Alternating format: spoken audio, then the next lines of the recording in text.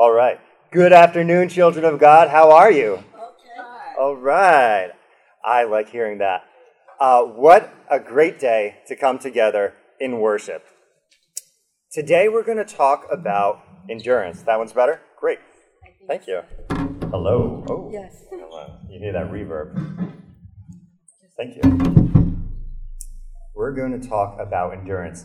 Has anyone ever heard the phrase pain point? Pain point? I heard that recently from salespeople or maybe people who sell insurance.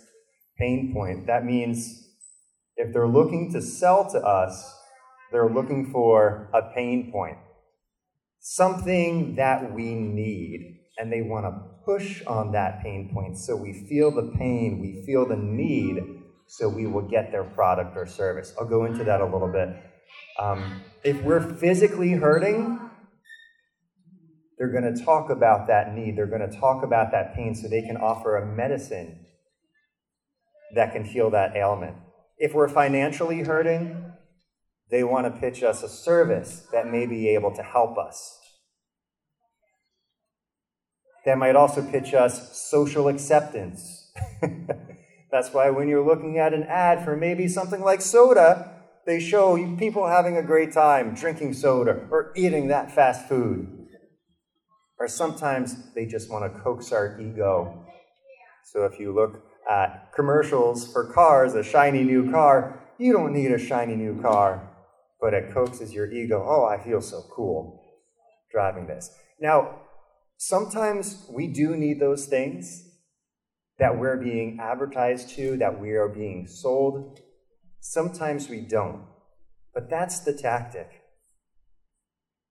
Find a pain point and push on it so that we feel a need and that we want something to fulfill it.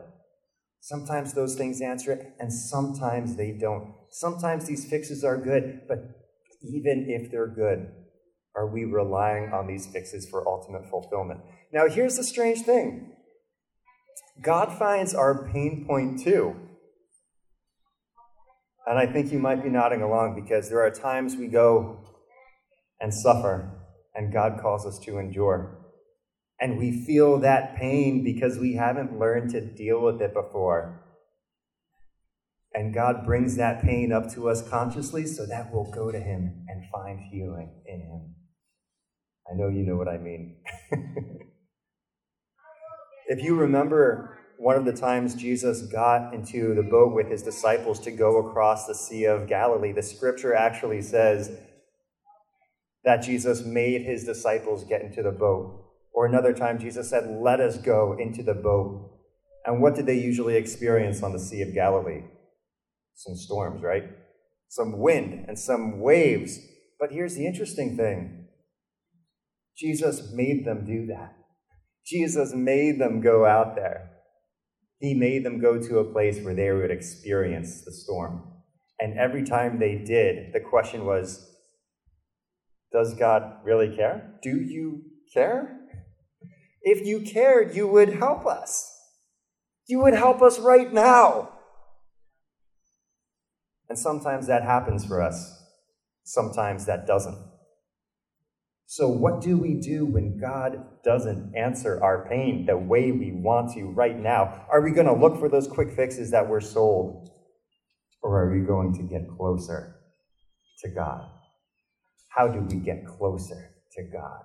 It's usually through these moments of endurance. So we're going to look at three things through this message. First, why do we endure? Secondly, how do we endure?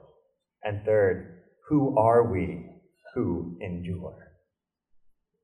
First, why do we endure? If you're familiar with this section of Scripture, it's in the epistles to the Hebrews. And before that was Hebrews chapter 11. It's what's sometimes called the Hall of Faith.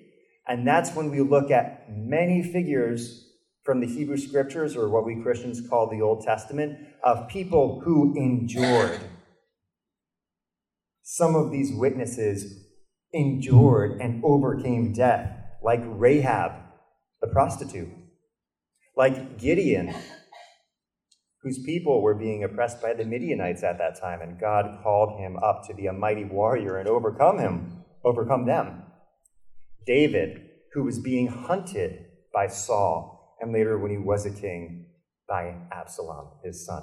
And Daniel, who overcame death in the lion's den, and his friends in the furnace. But other people who endured did not overcome death. It was actually death that they endured.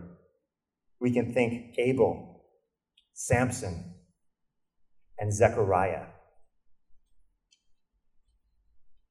If we're faithful, we don't get to choose our faith, but we do get to choose whether we endure. And God gives us a reward. Whoever comes to God must believe he is, and he rewards those who seek him. God rewards us with presence. When we draw near to God, we will experience more of God. So the writer says of these witnesses in Hebrews 11, they were all commended for their faith, and yet none of them received what was promised, since God had planned something better for us, so that only together with us would they be made perfect. So what did they not receive yet? What did these folks who, in the Hebrew scriptures, before Jesus came, not receive yet? Well, I have a few suggestions. It was the knowledge that one, God wants to know us so much that he became humanity. The knowledge that as God's children, we can experience divinity. And that the best answer to pain in this world is a God who suffers alongside us. When we're enduring and we pray, we think we want a verbal answer. We think we want an answer in writing. But what answer would actually satisfy us? God gives us the answer we need, and that's presence. What other God suffers alongside his people and actually paves the way with his suffering? We also know that God fulfills his promises. God will finish the good work he began. And the way God finishes that work is through enduring in him. Jesus paved the way. So if we follow him, we're going to walk in it. So how do we endure? So the writer here says that we endure by fixing our eyes on Jesus, the pioneer and perfecter of our faith. For the joy set before him, he endured the cross, scorning its shame, and sat down at the right hand of the throne of God. So we consider him who endured such opposition from sinners, so that you will not grow weary and lose heart. So the people who received this letter, the Hebrews who received this letter that we're talking about, that the scripture is from, they experienced persecution from others. They experienced confiscation of their property because to believe in Jesus was a threat to the government. To say Jesus was Lord was to say Caesar is not Lord. And how do you endure when you don't have property? What do you do? Are we, just by living our lives, a threat to the powers that be? Are we, in our quest for justice, just naturally a threat to the authorities without meaning to be? If we're living for righteousness, we probably will be at times. We look to Jesus, don't we? We look to Jesus to endure. We look to Jesus to overcome. We look to Jesus because Jesus looks over the overlooked.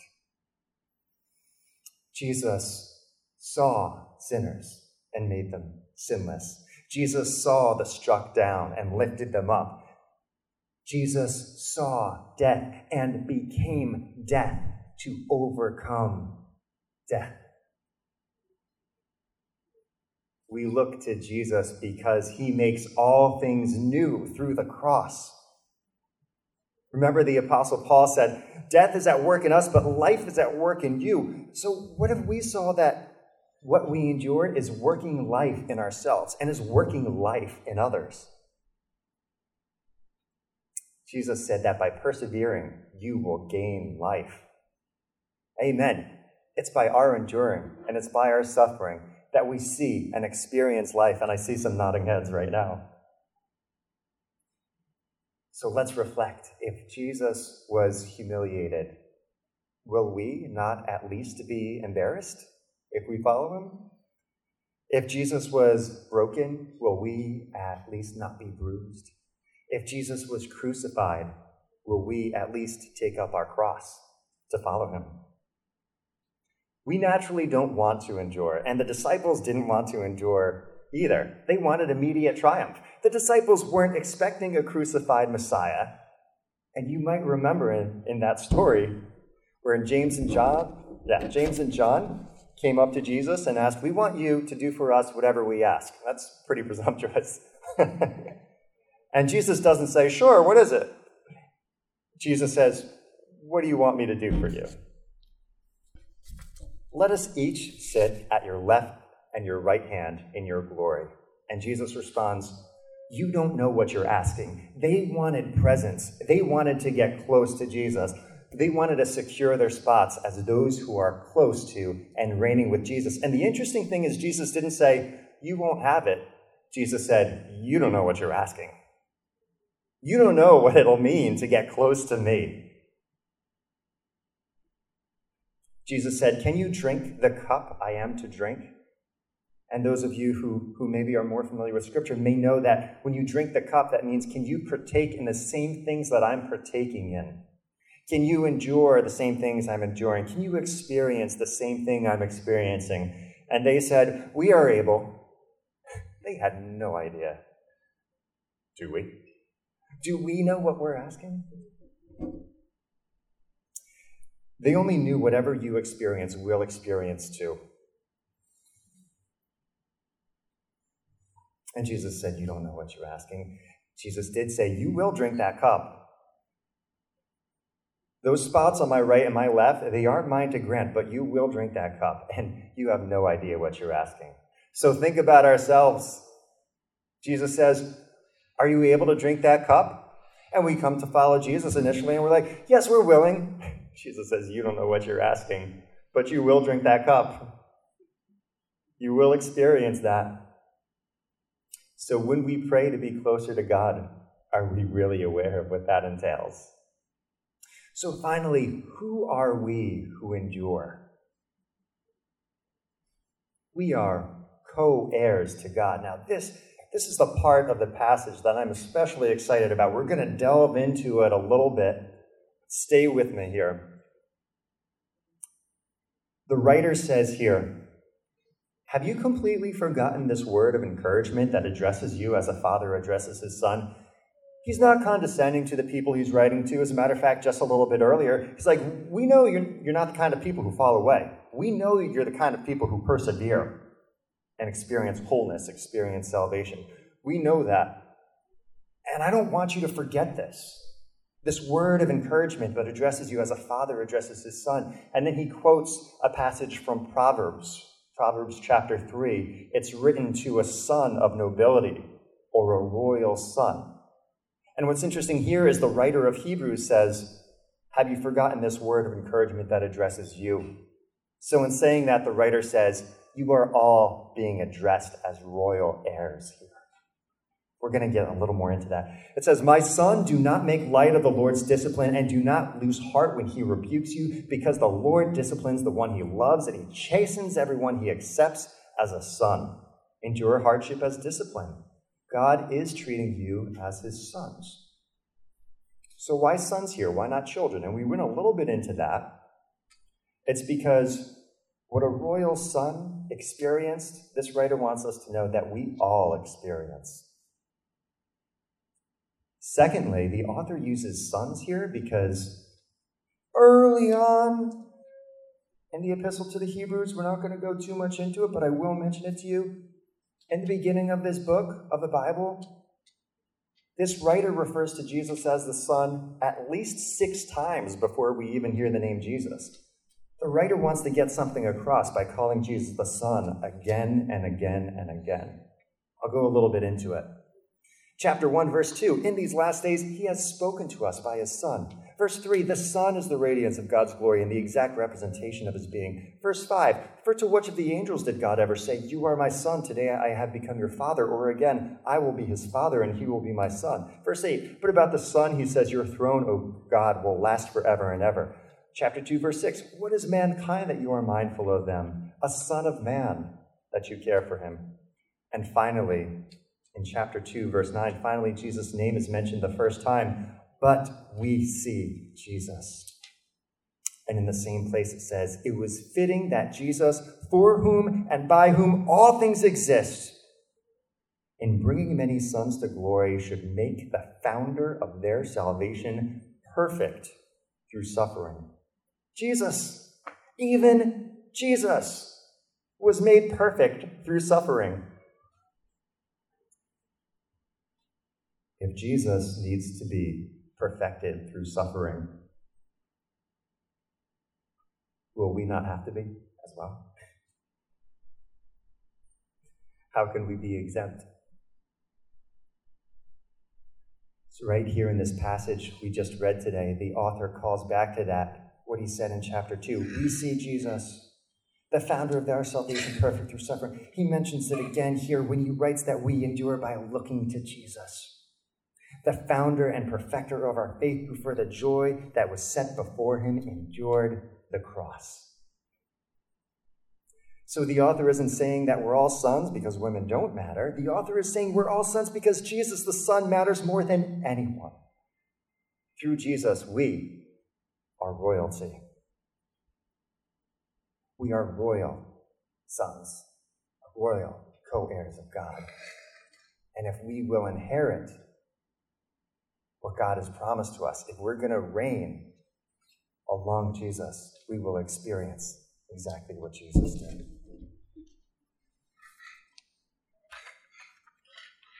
So the Apostle Paul draws on these themes of endurance and reigning. If we're going to experience reigning, if we're going to experience kingship, and if we do indeed reign as God's children, we will experience discipline as God's children. As a matter of fact, right here in this passage, it says, if you don't experience discipline, you're not children. AKA, you will experience discipline. It won't be pleasant. It will be painful. I do see the nods. I see the smiles because you know by your experience the truth of this. But I want to quote from the Apostle Paul here where he is writing to Timothy on these themes of enduring and reigning. In 2 Timothy 2, he says, remember Jesus Christ, risen from the dead, the offspring of David, as preached in my gospel, for which I am suffering, bound with chains as a criminal. But the word of God is not chained. Therefore I endure everything for the sake of the elect, that they also may obtain the salvation that is in Christ Jesus with eternal glory. The saying is trustworthy, for if we have died with him, we will also live with him. If we endure, we will also reign with him. If we deny him, he will also deny us. If we are faithless, he remains faithful, for he cannot deny himself. And I can question you. You don't have to tell me, but you know yourself. What is God calling you to endure right now? The way we will overcome that is by going through it and by bringing people who come alongside us, who will bear us up, who will go through our struggle with us. That is what the church is for, the body of Christ. To share in our pain, to share in our suffering, and to endure together, looking at Jesus. So I end with this exhortation. Stand firm. Let nothing move you. Always abound in the work of the Lord, for your labor in the Lord is not in vain.